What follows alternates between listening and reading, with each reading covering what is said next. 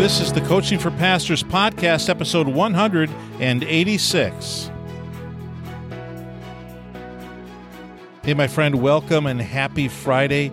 You know I love Fridays. Hey, earlier in the week, I think it was episode 183, I read to you an excerpt from the book, The Kingdom Life, particularly the chapter by Keith Meyer titled Whole Life Transformation. And he was talking about what ministry had become to him and how he was trying to best his father, who was also a pastor, and how he was sitting at home with his son Kyle. And Kyle said to him, "Dad, are you home yet?" Because although he had gotten home and he was sitting with Kyle and they were watching cartoons, Kyle knew better than Keith did that sometimes Keith showed up at home, but Keith really didn't show up. It was his body, but his heart and mind and soul were still off in ministry world. And so we've been talking this week about, for lack of a more specific term, being a pastor. And I want to ask you this question as we finish this week out. Do you approach ministry the same way you did 20 years ago? For those of you who are like over 40 and you've been in ministry for 20 or more years, do you approach ministry the same? I mean, is it that different than what you did in 1995 or 2000 or 2005? Recently, I was watching a YouTube video of this guy who does these unboxing videos of old tech. And so this particular piece of technology was an old Windows Mobile 5.0 Pocket PC. It was called an iPac. And as he was opening it up and showing the screen and the different programs and what it did, I had one of those, and I'm watching it, and I'm thinking, oh my goodness, I've completely forgot about these devices and what they used to do. And one other video, he was opening up a ThinkPad from 1997.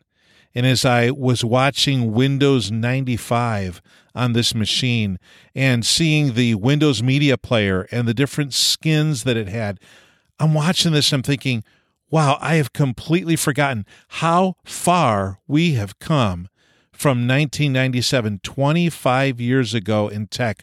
We don't do hardly anything the same technology-wise as we did back in the late 90s, early 2000s. And Pastor, my question to myself was, do I do the same thing in ministry? Am I still doing the things that I did essentially, maybe with a newer wardrobe, I don't know, a different style, but the same exact things? And so I came up with this question. Do I have a practice-based approach to ministry, or do I have an outcome-based approach to ministry? I want to talk about the practice-based approach versus an outcome-based approach, because I think 20 years ago, I probably had more of a practice-based approach to ministry. So practice-based means this. These are the things that I do. These are the programs we run. These are the positions we fill. These are the numbers we track. These are all the things we ask our people to practice and do. Practices. These are the things I do. These practices. I work a consistent schedule. I go to my office. I produce a weekly printed bulletin. I teach a class. I visit in the hospital. I visit the elderly and the shut-ins. I attend meetings. I prepare a budget. I engage in annual reviews. I produce an annual report for the members of the church.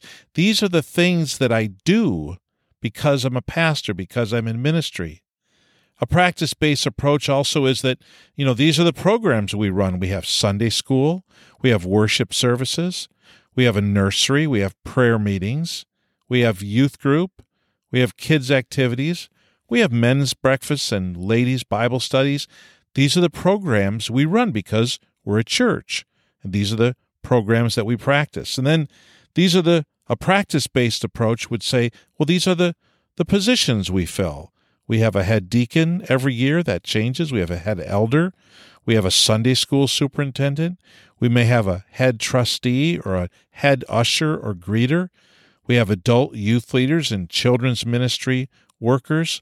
We have a church secretary and a church janitor. These are pretty consistent, pretty much the same year in, year out. These are the things that the positions that we fill. And these are the numbers we track. We track attendance, we track offerings, and we kind of divvy it up between general fund and missions and benevolent. We track salvations and baptisms. These are the numbers we track. Or these are the things we ask our people to practice and to do. And that would just simply be all of the above. Get involved. And so we run as a church based on the things that we practice daily, weekly, monthly, annually. If you were to watch our church, we're pretty consistent, pretty predictable. This is the way it's going to be. Pastor, inasmuch as my church runs like that, I think it's a weakness.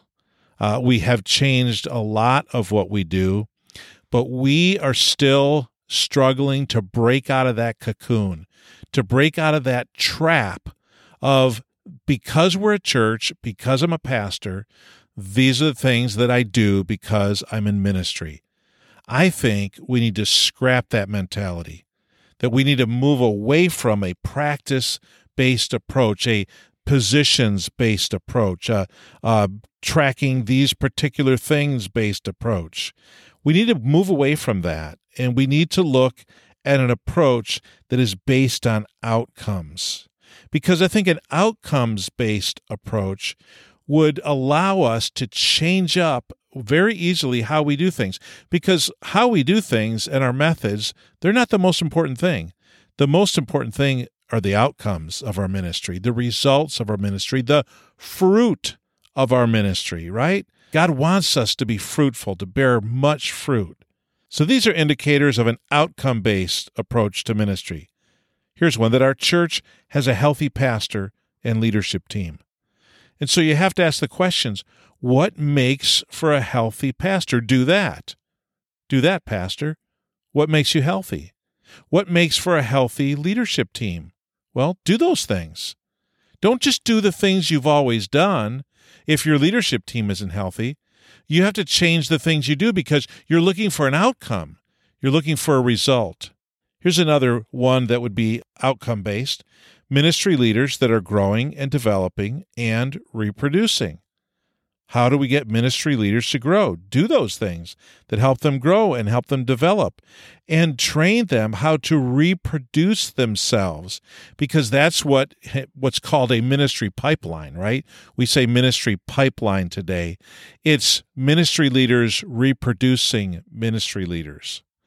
And then here's another one. Church members who are engaged in worship, engaged in discipleship, and engaged in spiritual growth. These aren't just people who attend, but these are people who are involved, and they're worshiping, and they're discipling, and being discipled, and there's spiritual growth happening in their life. That's an outcome. They're growing, and they're actually worshiping God.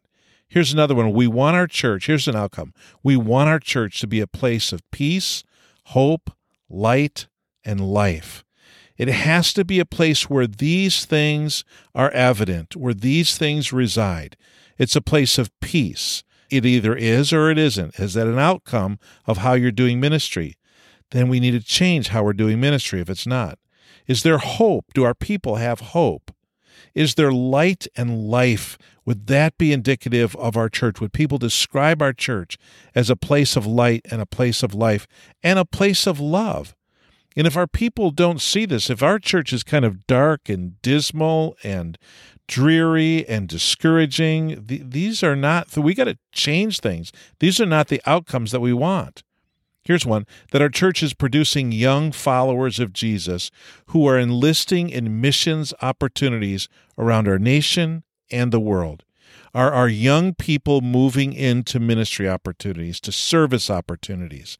If they're not, then this is an outcome that we're not seeing, and we need to change what we're doing to see that outcome, to bear that kind of fruit. Another one, a church where the community looks and sees people who love one another and who love the community. Again, is this a place where love is evident, where love is flowing, where love is being practiced? And if it's not, we need to change our practices, and we need to look for better outcomes. 2 more. Church members who are growing in their faith and knowledge of God's Word, not just in their faith, but also in their understanding of God's Word, that God's Word is foundational and a part of what our church does and the outcomes that our church produces. And then finally, that we would have church members who are actively engaged in reaching others for Jesus and preparing, supporting, and sending missionaries around the world, that we're reaching people right here in our community and around the world, that would be an outcome. So do you do what you do because that's what you do? I mean, haters going to hate and preachers going to preach. Is that why you do it? Or do you make plans for the week that help you realize outcomes, that help you accomplish your mission and purpose as a pastor in a church? So, pastor, you have a mission, you have a purpose. Are you making plans that help you realize the outcomes that you need? What your mission is, accomplishing your mission, what your purpose is, being involved in practicing your purpose. It's good to go from today's a Tuesday, what do I normally do on Tuesdays, to what do I need to do today to produce the outcomes I desire? From I have to get things done today to how can I partner with the Holy Spirit today to see life change in someone? From, these are the things that a pastor does, to what does God want me to do today? We need to go from keeping your head down and plowing through to, wow, look at how the world is changing. I have to update my mindset and my methods. From I'm doing ministry because I'm a pastor to, God, I'm partnering with you today in a new and exciting culture that is constantly changing. Help me. You got to go from this is my list of to-dos that drive me every week to I am developing teams of people to do what I used to do, right? Teams of people that will do the work of the ministry. That's what I'm involved in. Pastor, do you do ministry the way you've always done it? What was the last thing that you changed in your approach to ministry? Like, what was the most recent significant shift in your approach to ministry? And if you can't think of one, I just want to challenge you to have an outcome-based approach to your ministry. Is what I am doing every week accomplishing something for Jesus? If you're a younger pastor, you understand your culture, you understand the way that young pastors view ministry. They're not going to burn themselves out on the altar of ministry. Their purpose and their mission is very important to them. Their family is very important to them. And relationships are very important to them. And these things are, I think, very good qualities of the most recent generation. And pastor, as if you're older and if you see work as how many hours you're putting in and at what hours are you in the office or on the job, you're seeing something that's segmented and compartmentalized. And what we can learn from the younger people in our church, that they see life more holistically. Now, granted, there are going to be some people who, yes, maybe they're just a little bit lazy. But I'll tell you what, there are some older pastors who are, yes, maybe just a little bit lazy.